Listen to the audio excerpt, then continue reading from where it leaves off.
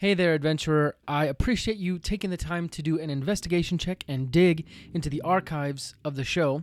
I wanted to let you know that this is an old episode back when the show was called The Hard Thing Podcast. The topics are still the same, though the format and some of the names are different. If instead you are coming back to The Hard Thing Podcast, well, surprise! We changed our name and some of our branding. Feel free to hang out in the archives and listen to all the wonderful old episodes of the Hard Thing Podcast, or take on a new adventure by listening to some of our current episodes. Either way, happy adventuring. What sets high performers apart from those who are just doing enough to get by? It is mindset. And how do you find or develop that mindset? Well, that's what we talk about today on the Hard Thing Podcast. Welcome back to another episode. I'm your host, Justin Lewis, and this is the show designed to help you improve your life, specifically by doing hard things.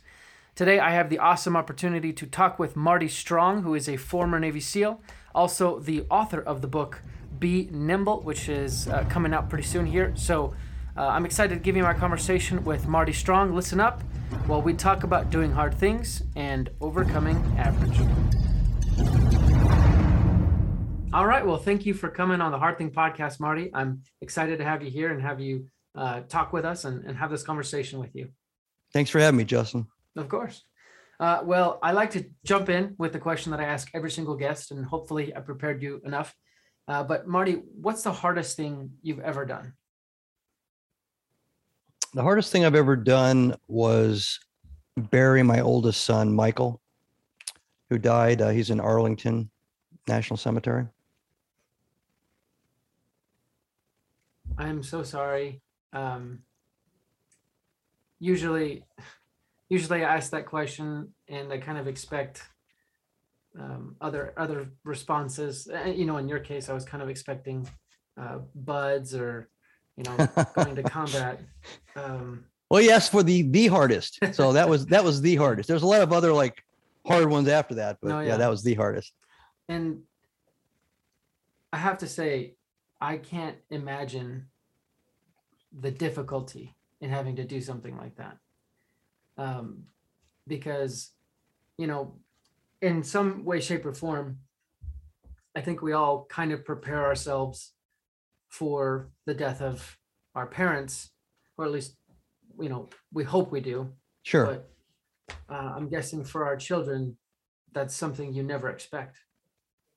Yeah, not in the he died in a car accident in an ice storm here in the United States after a tour in Iraq. So I was prepared for him to die in Iraq.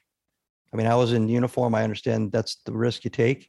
He volunteered to go in the service and he volunteered to go to Iraq. We talked at length before he actually went in and volunteered, and he came out of Iraq without a scratch. And then he ends up dying in an ice storm in a big car accident at 9:00 in the morning on a Wednesday. So I wasn't prepared for that, you know, and not that particular way.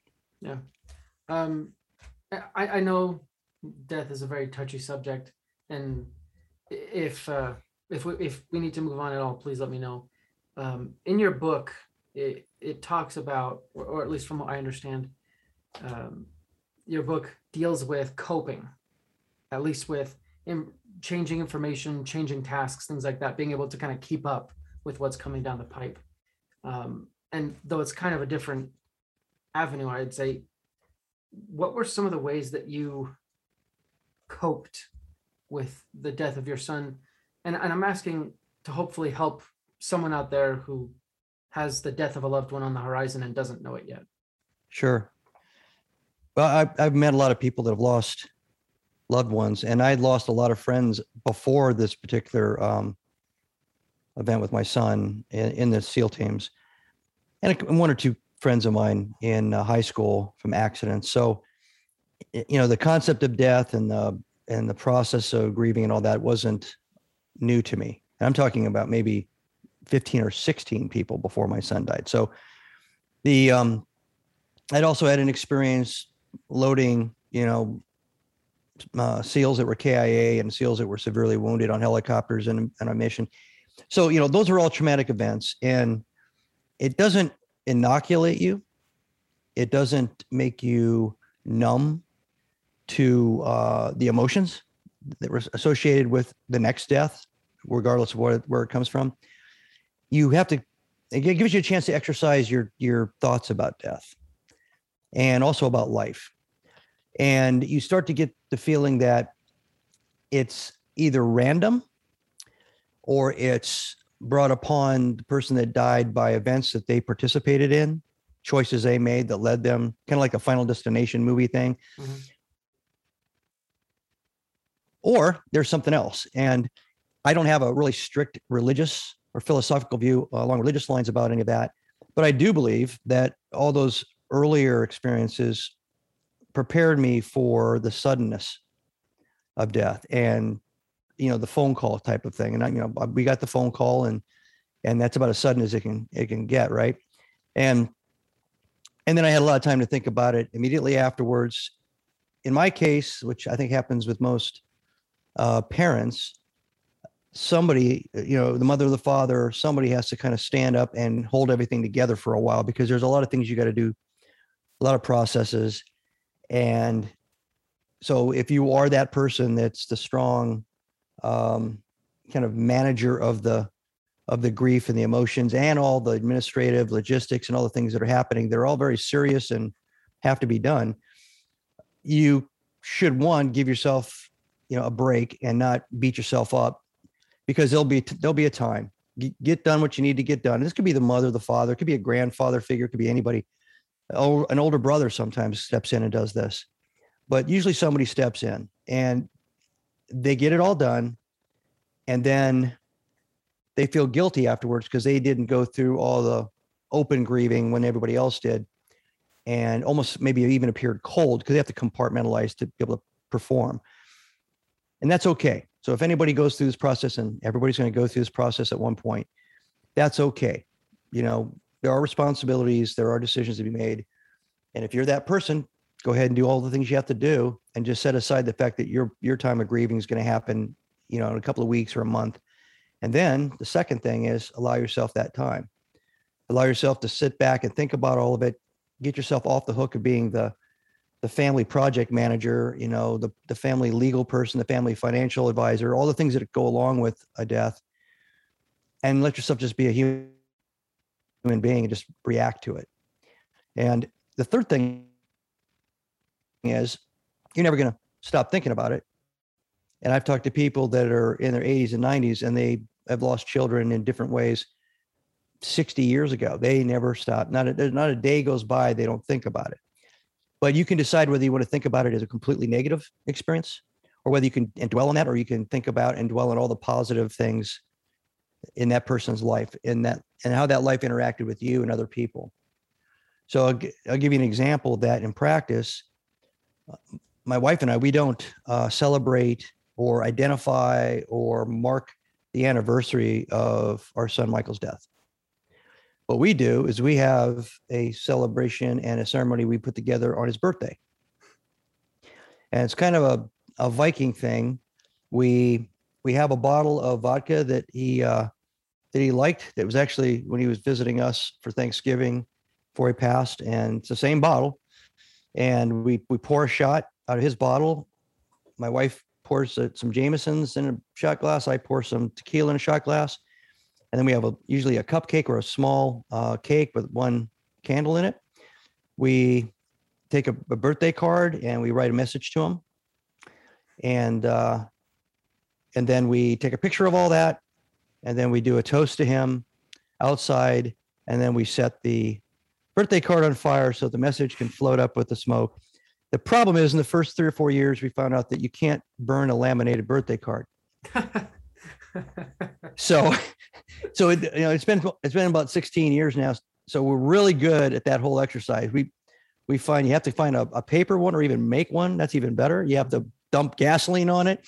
I mean, otherwise, especially if it's cold out, which it usually is in February.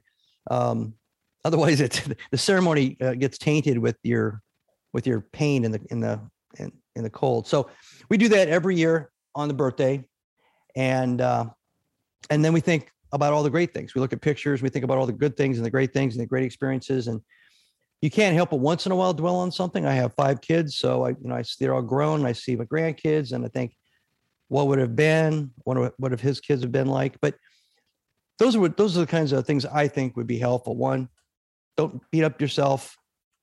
Give yourself time to grieve once the process of the logistics and everything is done.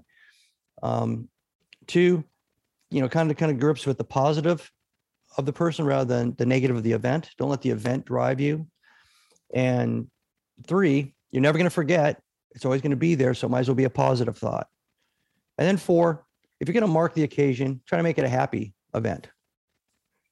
I love that. I have to, comes to mind I think it's maybe Navajo, but it's definitely a Native American saying that something like, live so that, when you were born, you cried and the world rejoiced. Live so that when you die, the world cries and you rejoice, or something like that. Basically live in such a way that you're remembered.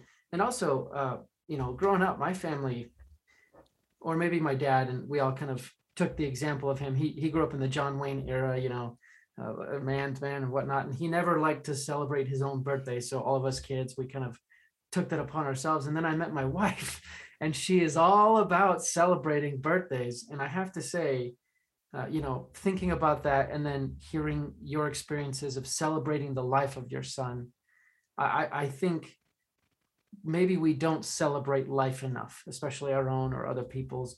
Maybe we don't spend enough time just happy to be here. And hopefully that makes up for all of the sad, depressing that I brought up with talking about death and whatnot. It's always better to see the world as an optimistic, glass overflowing kind of point of view. There's enough negative out there. It'll come along, you got to deal with it. But I've just decided to live that way, and and it helps. And actually, that kind of brings up another question that I wanted to ask. So, in the military, obviously, and the closer to combat you get, the more negative things you're probably going to see.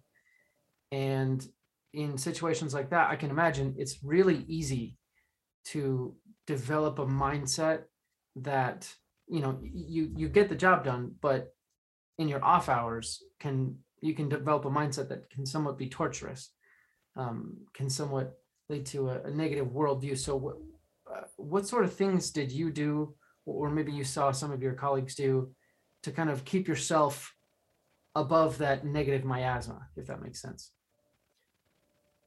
Well, I know what you described is in common culture, movies, TV shows, etc. And I've never been in conventional forces. I've only been in special operations. Mm-hmm. They're pre-selected for a certain mindset, and they have high IQs. You can't get through any of the selection programs for the Green Berets, the SEALs, Air Force Special Ops, and the same thing overseas. British SAS, the French Commando Hubert. I mean, we worked with all these guys. Unless you have a sense of humor and you're able to let things kind of roll off your back a little bit, otherwise you'd never make it, because the training after you're selected and you actually get, to wear the pin and be the cool guy, the training after that is basically stress testing you. It's putting you into situations and in conditions and in scenarios that are difficult, if not impossible, at first glance. It's kind of like a Rubik's Cube, and you don't know the answer. You don't know how to fix it. You don't know how to make it work, but you've been selected for those other attributes I mentioned to figure out a way to make it work.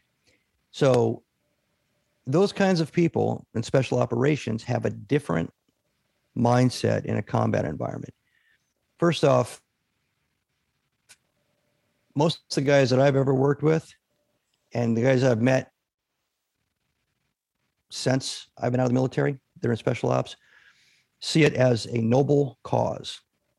Combat, when we go in, is for something important. We aren't taking a hill. We aren't just holding a piece of ground. We're going in to capture or kill Osama bin Laden. We're going in to rescue Americans in the middle of Africa that are being held hostage by bad guys. Doing the same thing in the Philippines or anywhere else around the world. we're seizing ships, we're killing Somali pirates that are holding hostages. That's the kind of thing that we know is going to be on the mission list. So when we get the call and we go, even if we're in a sustained combat environment, like say Afghanistan or Iraq was for many years, they don't call us up and say, hey, we want you to just go down and do something normal. So that means that the mindset that you have is about performance. It's not the negative kind of movie combat environment. It's about performance. And why you focus on performance is because the people you're surrounded with are obsessed with performance. That means your peers. The other people you're working with in special operations and SEAL teams, they're trained like you. They have most of the same training opportunities as you, but it's highly competitive internally because none of us want to let each other down. So there's never a day that goes by where we're trying to learn something new so that we have more contribution to the team, or learning something that we know better so that we make a better contribution to the team. So when we're actually told to go do something, we're focused on our stepping up and our performing and contributing as best we can so that we're not letting anybody else down. And that's universal among all the people on the mission. If you execute the mission can be successful and you come back, and you may still, most of our guys would still be critiquing in their minds what they could have done better, how they could have decided to do this, what choice, what judgment they made. We have general military critiques after every mission, training or otherwise, to point out how we can be better as a group. But individually, every one of those people, the second they got on the helicopter or got on the boat or got on the submarine heading home or to a safe place, they're running that through their head. And like an NFL football player, they're wondering, why didn't I jink left instead of jink right? And then I got tackled. Or why did I not catch the ball with my hands instead of my shoulder? And that's just a professional. So it's a completely professional, performance-driven mindset. Now, when you lose somebody in the team, everybody feels like they failed. That's the number one thought. We failed somehow. We failed that person. And so you have a guilt, but it's a guilt about you did something to let that person, be hit and hurt, and maybe didn't keep them alive after they were hit and hurt. And maybe you weren't even the person that could have kept them alive. It's just the way it is. That's the initial reaction. So that's even a deeper introspective search on what you should have done different or better. But then the next day, you're in the briefing room and there's another one coming up. So you can't dwell on that and let it inhibit and impact your thoughts and your performance, because that's still job number one. You don't want to be that loose cannon or that person that's one step too slow on this mission because you're feeling sorry for the yourself or the team or whatever, and then it happens again because you did something to cause the next one. So yeah, and you put it away, you compartmentalize it until you come home. And then once you come home, especially if there's a regular rotation, you have guilt that you're not back there contributing. And that's just, that's special operations. That's the way they think about it. That's why they went, in Afghanistan, most guys in the SEAL teams had 2 to 3 times more combat tours than the SEALs that went to Vietnam had, because they wanted to be back there. They wanted to be in the fight. They wanted to do good things and be a part of the cause. A couple of things really stand out to me. I'd say the first thing is the noble cause. Kind of this idea, this deep belief that there's something more important and greater than oneself, which is incredibly admirable. And it actually makes me think of the song America the Beautiful. I think it's in the 3rd verse where it says something like and country more than self-loved, or something, talking about men in 1776 who loved the country more than themselves, and how that's I think that's mirrored today in a lot of the servicemen and women. You're not in the military now, you deal more in business. Have you seen that, not necessarily that same mindset, but have you seen something akin to that, or really figured out a way to help people generate kind of that idea in another organizational setting? Not necessarily just like the mission first, but kind of this idea that we're in a noble cause together, if that makes sense. You know, the short answer is yes, but a lot of the same characteristics apply. So the selection for law enforcement, the selection for firefighting, the selection for emergency medical technicians, the selection for ER nurses and doctors, those people are, even if they don't put their bodies at risk every day, say in the emergency room, their performance is life and death outcomes. Mm-hmm. And all three of those categories I just mentioned. So they rely on each other. They rely on themselves and their own proficiency and their own performance, and they rely on each other. Very rarely do you find, a firefighting unit that just slacks off and doesn't really care if that guy over there can't pick another firefighter up and carry him out of a burning building. They're all working out. They're all giving each other a bunch of crap, right? The same thing in the SEAL teams. Everybody's like, I tell you, when I started out as an enlisted SEAL for 10 years, went to officers candidate school, and I was an officer for the second 10. You get to around 30, 31, the corollary with, say, the NFL's spot on. You've got 22 and 23-year-old studs that are zipping by you.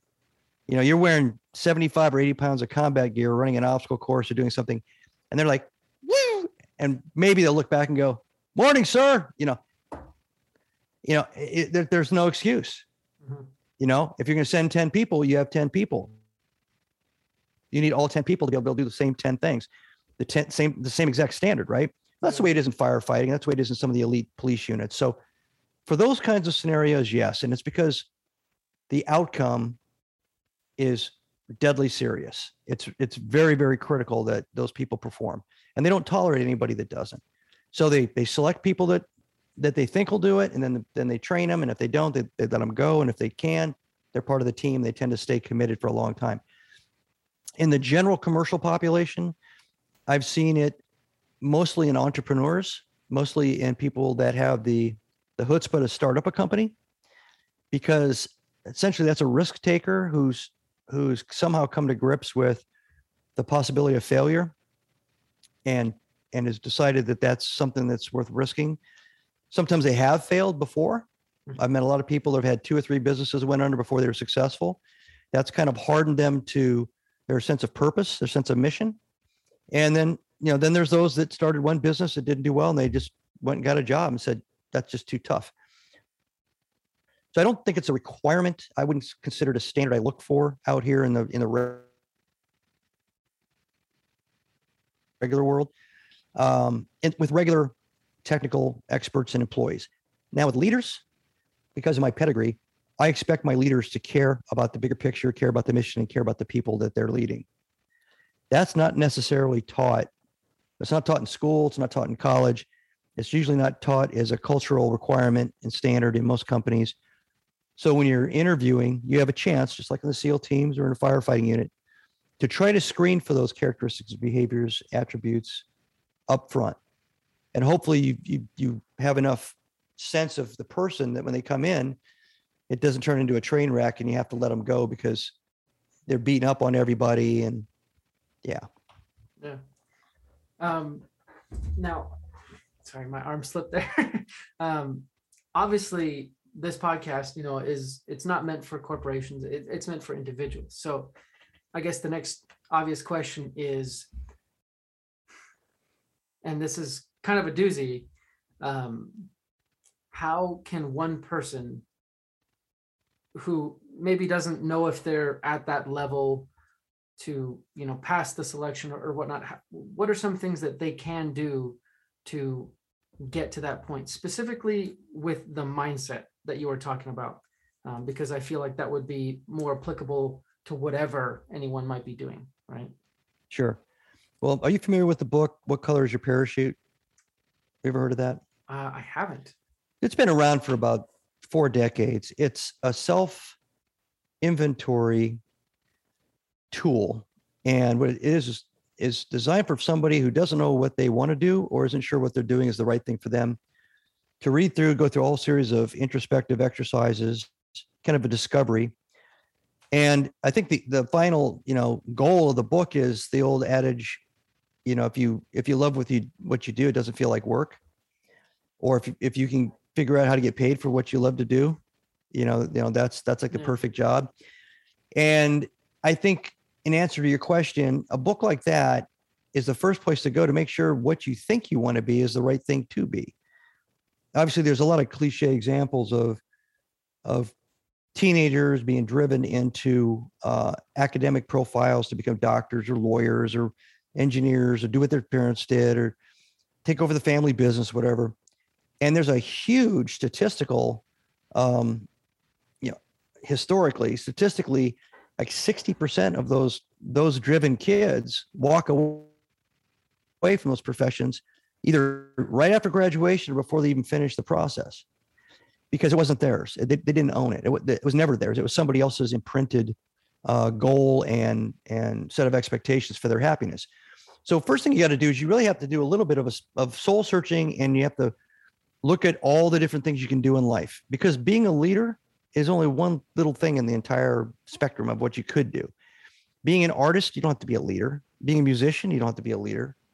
If you want to be a personal coach for fitness and all that, there's some motivational aspects to that, but it doesn't mean that you have to hire and fire people. So, and I have enough examples in my past watching people that thought they needed to aspire, like the classics.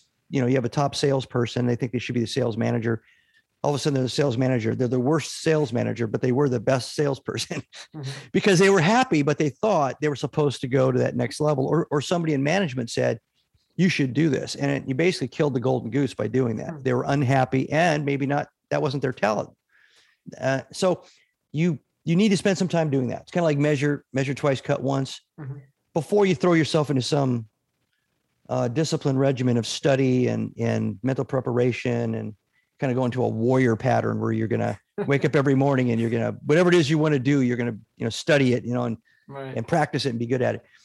So that's the first thing I'd say. Make sure you know that you've given yourself enough time to discover what it is you want to do. And I'll caveat that with, I've had several professions.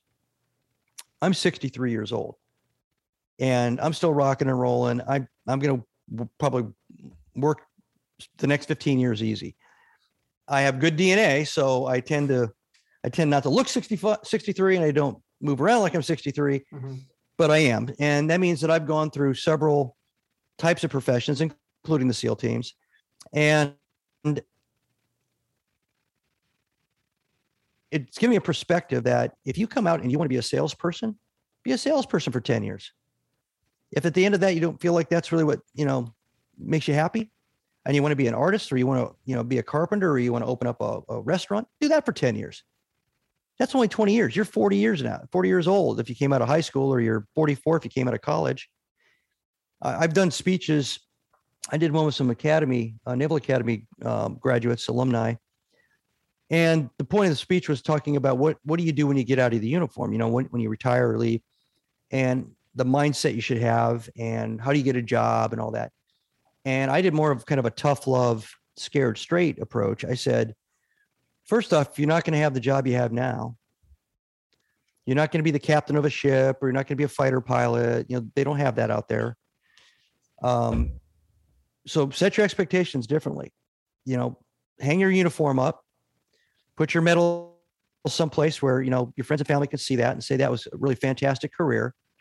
And then put your apprentice hat on and go in with your eyes open and your ears open and your mouth shut and become a student at the apprentice level until you understand whatever it is you want to go into.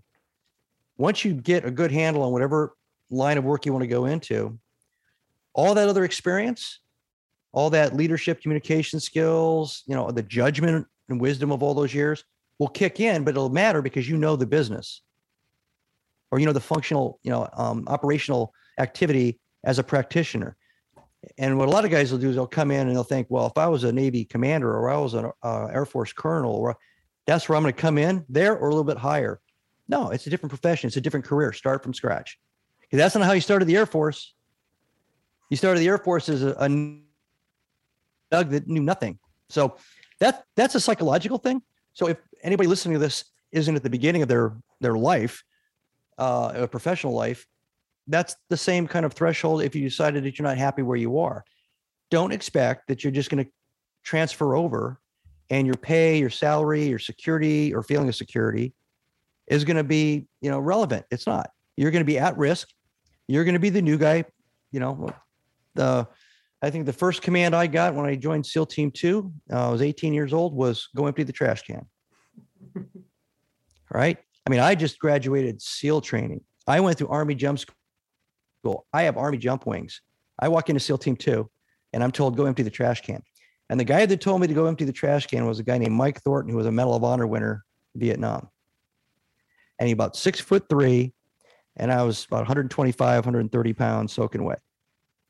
I went from being somebody to nobody in about 30 seconds walking into that room. And I knew what my function was for a while, emptying the trash can. Everybody's got to go through it. I love that. I think maybe that's a cycle we should all get used to, is that, even in different parts of the day, you're somebody and you're nobody. My friend, he's a real estate agent, and have you heard of Top Golf? Yeah. So he bought for business purposes, he bought a membership there, kind of one of the higher ones. That way he could take not only friends when he wants to, but also clients and things like that. And he has various businesses that he runs. And he told us once he went, and he's younger than me. He's like 23, 24.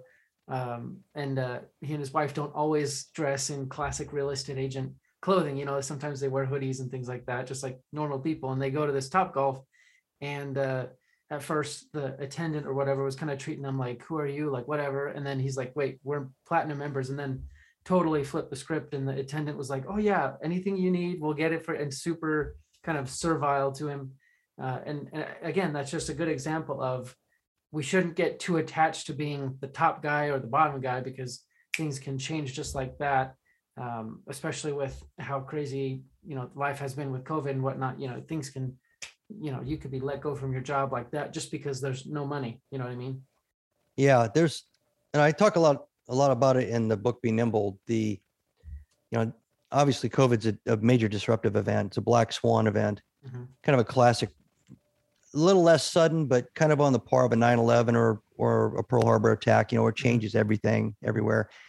And what they teach you in prisoner of war school in the military, and all the fighter pilots from the different services and the special forces guys, they have to go through a school where they tell you all about the history of survival and prisoner of war camps all the way back to Civil War. And then they teach you coping mechanisms and explain how you're going to adapt and all that. And then you go into the actual environment, you change your clothes, you go in and you're a prisoner for a while. And then they let you escape, and then they bring you back in because you can't escape. So, because they control the whole environment around the prison camp. But the rule that they teach, and Viktor Frankl in his book, Man's Search for Meaning, about his experience in a Nazi prison camp. And he happened to be a psychiatrist, so he had a pretty good professional, backing to his thoughts and his opinions. He aligned with the same thing. He said, and they said in prisoner war school, that the people that had the hardest time adapting as prisoners were the ones that couldn't let go of their past identity. And the identity, it wasn't who they were as a person, but who they thought they were, with all the trappings, the wealth, the status, what society thought they were, not whether they were a good person or a bad person. So he'd see bankers, well-to-do bankers and successful politicians and successful entertainers that were well-known names just curl up in a ball in the fetal position and die in the German camps. So the takeaway in the prisoner of war school was, and this is consistent with the feedback from prisoners all through, almost 100 years plus of experience, that if you walk in there and you still think you're, a squadron commander, you still think you're, a rich person, whatever it is that you think you are, the longer you hold on to that, the worse it's going to be for you. Because what you're supposed to do as a survival technique, when something catastrophic happens like this, or so dramatic as a change, is getting fired, a lot of other dramatic changes, you're supposed to clear your mind of all of that, look around you, and start to absorb the new reality and become a student of the new reality. So now we're back to that eyes open, ears open, mouth shut. What do the guards do? What's their routines? When do you get fed? What do you get punished for? What are the parameters and the rules of movement around the camp? How can I keep myself healthy? How can I keep myself, fed? How can I keep myself warm? How can I help everybody around me? How can they help me? How can we communicate without getting caught? Those are all the new rules, new reality. The ones that grab hold of that soon survive. And the ones that don't. And Bud's training's got the same kind of background. There are people that we've had professional football players. We've had Ironman Hawaiian triathlete, top 5 finishers quit. It's like, really? You did the Hawaiian, the Ironman triathlon and you're quitting in a 1.5 mile bay swim because you think it's too cold? I mean, true story. So they just didn't let go. They saw themselves as, I'm a hero, I'm a superstar, I'm an ex-professional football player going through Buds instead of I'm just meat going through a selection process. And the sooner I figure this stuff out and fall and become good at surviving and then thriving in this new environment, the better it's going to be. Yeah. Again, that reminds me of another quote. Obviously, I could quote Charles Darwin. That's pretty obvious. But there was a quote that is like, the meaning of life is to be at any moment willing to sacrifice everything you are for everything you could be, or something like that. And in that sort of way, every single day, we're kind of reshaping our identity because things change every day. And that's really fascinating. I love how you said become a student of the new reality, because again, and it's exemplified by the questions you were asking. When you develop that curious mindset, you're not emotionally involved with survival or thrival or whatever. Instead, you're just asking and learning and kind of gamifying your situation, which I think is a very powerful way to overcome any situation, because everyone likes to feel like they're winning. And when you feel like you're actually playing a game, it might be easier to feel like you're winning, right? Yeah. I mean, that's not a bad way to look at it. It's a new set of rules, a new framework. And if you can keep a sense of humor, which is also kind of critical to survival in almost any situation, you can kind of make a game out of it. Yeah. I want to ask now, you've had, like you said, a couple careers. When you did start into the business world, what sort of things did you do? Kind of what was that transition like?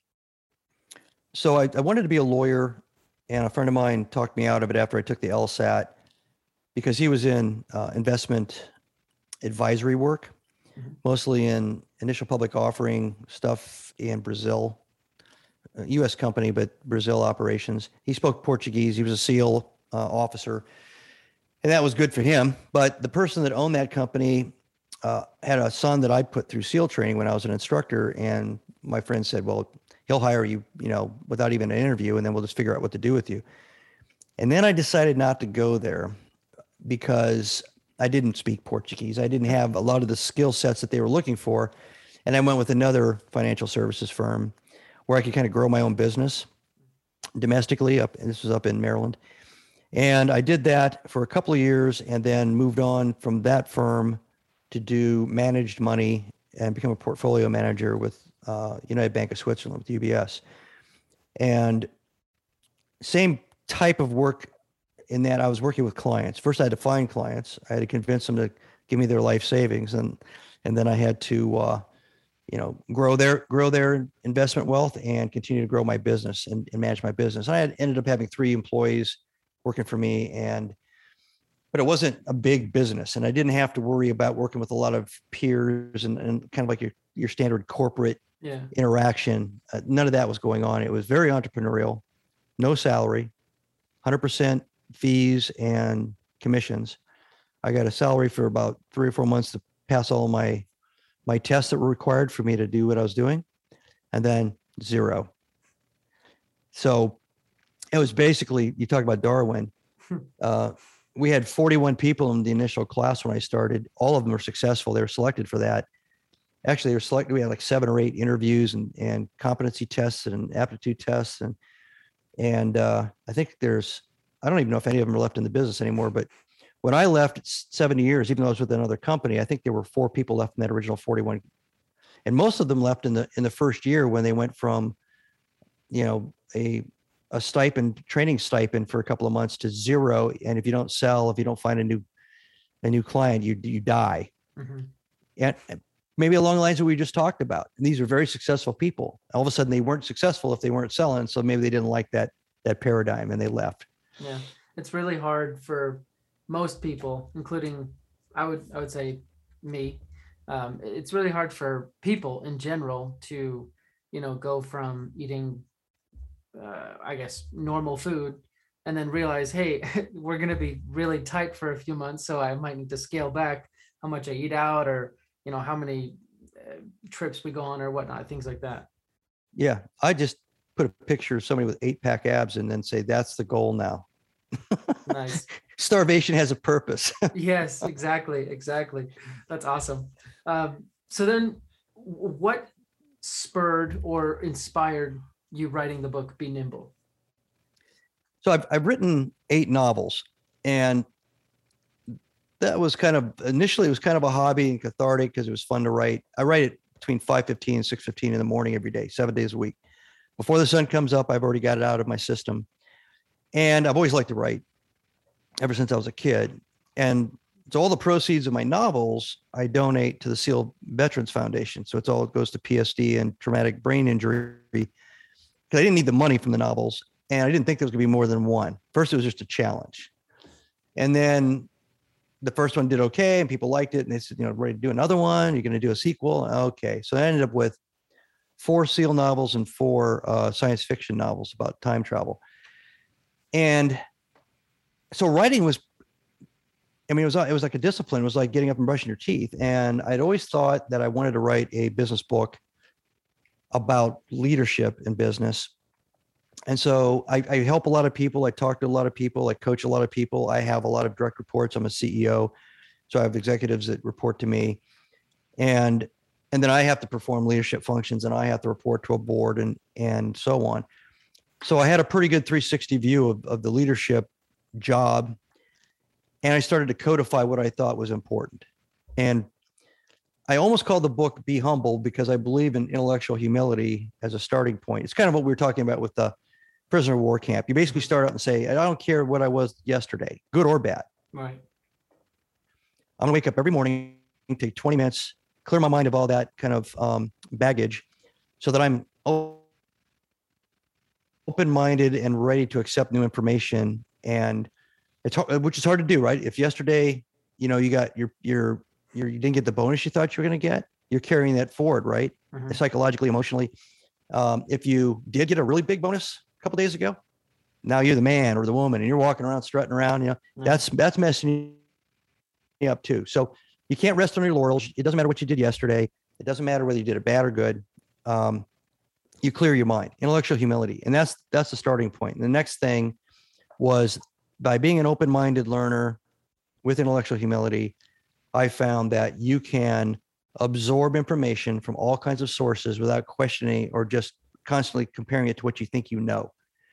And that allows you to be highly nimble and adaptable in the choices and judgments that you make. It's like taking the blinders off. Another way of looking at it metaphorically is, if, let's say 1984, if you went and had, I said, I want you to tell me, everything you know about a subject. And you went, if it existed, you went to the Encyclopedia Britannica from 1984 that your dad has on the shelf. And you looked up answers and you came back and you told me, this is what it is. Well, in 1984, that was it. That was the word. That was the truth. That was the best you could get. But it became stale probably before it was even printed. And bit by bit, over the years, decade by decade, 20%, 30%, 40%, 50% of that entire set of encyclopedias became moot or so wrong that they're irrelevant. Yet people treat going to college and having a job for X number of years the same way. They go back and retrieve like a book off the shelf. Well, I know how to deal with this. Well, I've seen this before. I know exactly what this is. I know what this is. This is good or this is bad. And they're just painting it with all this stuff from the past. And you can't be nimble. You can't be adaptable and agile as a leader or as a designer or as anybody that's got to, think out of the box and be creative. And creativity is what keeps you surviving and thriving and growing and evolving over time. You can't be adaptable if you're sitting there doing the same thing over and over again. It's the exact opposite of being adaptable. So in this world, especially with the way, COVID shocked everything, COVID just fractured what's been sitting around for a long time. Why couldn't we have been doing Zoom 15 years ago? We could have. We just didn't do it because everybody was just used to the way we were communicating. And I could go on a long list of that. So sometimes these disruptions are perceived as a big negative, but most of the time there's somebody out there seeing them as opportunities. Yeah. Again, I was reading on your website, the word for opportunity in Chinese is the mixture of opportunity and crisis. So, whenever there's some sort of crisis, like you say, there's an opportunity. Yeah. So that I decided to codify all those things I just said, and a lot more about the mechanics of being a leader, talent selection, grooming, mentoring, training, coaching talent, and putting together teams when it made sense and not putting together teams when it didn't make sense. How to incent and inspire and influence behaviors in a positive way, how to create a culture that's positive and leaning forward and adaptable. And there's a lot of things in there like that. So, that was the genesis, and I finished the book and got a publisher, and it's coming out January 1st. And the publisher was nice enough to publish my second book, Be Visionary, which just got through copy editing. So it's going to come out at the end of the summer next year. Awesome. Already a second book coming out. That's excellent news. Yeah, I'm like, come on.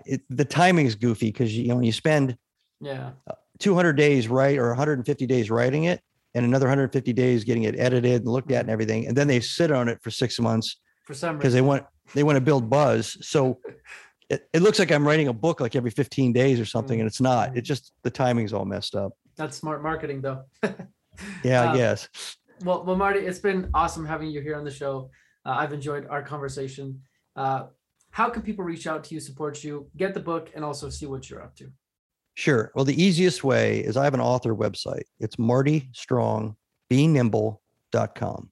martystrongbenimble.com. And there's links to my articles, obviously to Be Nimble, which is in pre-sale right now at Amazon's.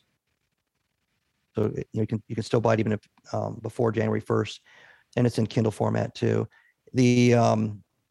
I've got my podcast appearances, so there's a lot of information on there. And as Be Visionary, the second book, starts to get lined up, we'll start to tee up when that's available for pre-sale. But that's the best place, martystrongbenimble.com. Excellent. I'll put that up in the show notes. But like I said, now's the time for us to give our audience some action items. So based on our conversation, this is what I came up with. Number 1, celebrate life more often. Number 2, develop a better sense of humor. Number 3, get a really good idea of what you want to do. Was there anything you would like to add to that list?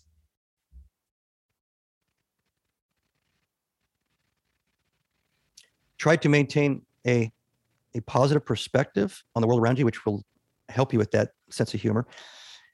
Try to exercise the intellectual humility, the waking up every morning and don't take yourself too seriously from the day before, and look at the world as kind of a blank slate, walk into it. And the third thing that I think everybody would benefit from, it's not necessarily meditation, but especially with people that have stressful lives and leaders, take 20 minutes, usually early in the day, and try to not think about optimizing or executing tasks and to-do lists. Think about what you would like to see your world personally or your world professionally 2 years, 3 years, 5 years out. Because if you never look at the horizon and you never pick a place, a shining light to aim for, you basically just muddle along and with somebody else's agenda kind of driving you moment to moment, day to day. And that's no way to live. Yeah, agreed. Awesome. I will get those show notes. I will put those action items in the show notes, as well as how to reach out to you. But Marty, thank you so much for coming on the show and dealing with my scatterbrainedness. But it's been fun having you here and talking with you. No, it's been a good interview. I like it. Thanks, Justin. Thank you. Thank you guys for listening to another episode of the Hard Thing Podcast. I really appreciate you and all your support. Thank you for all the reviews, the times you shared the podcast. Thank you for helping us make this bigger and better and helping us get better guests on the show. I'd also like to invite you guys to go to ourrescue.org, get involved. They're a nonprofit organization that goes undercover to rescue kids from sex trafficking. They're an organization called Operation Underground Railroad, and they really are awesome and amazing. So go to ourrescue.org, get involved. Come back next week for another amazing episode. Thank you guys so much again for all your love and support. We'll see you. Keep doing hard things, and you will overcome average.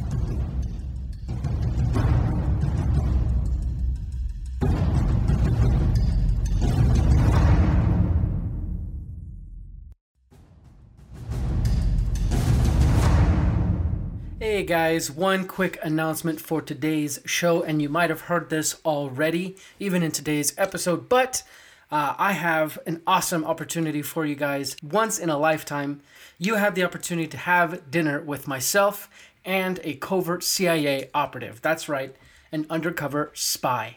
My guest, Andrew Bustamante, has been gracious enough to offer himself up as guest for a dinner with myself and one lucky audience member. So if you want to sign up for that, make sure you hit the link in the show notes below. As well, you can go to Instagram and hit the link in my bio at the Hard Thing Podcast.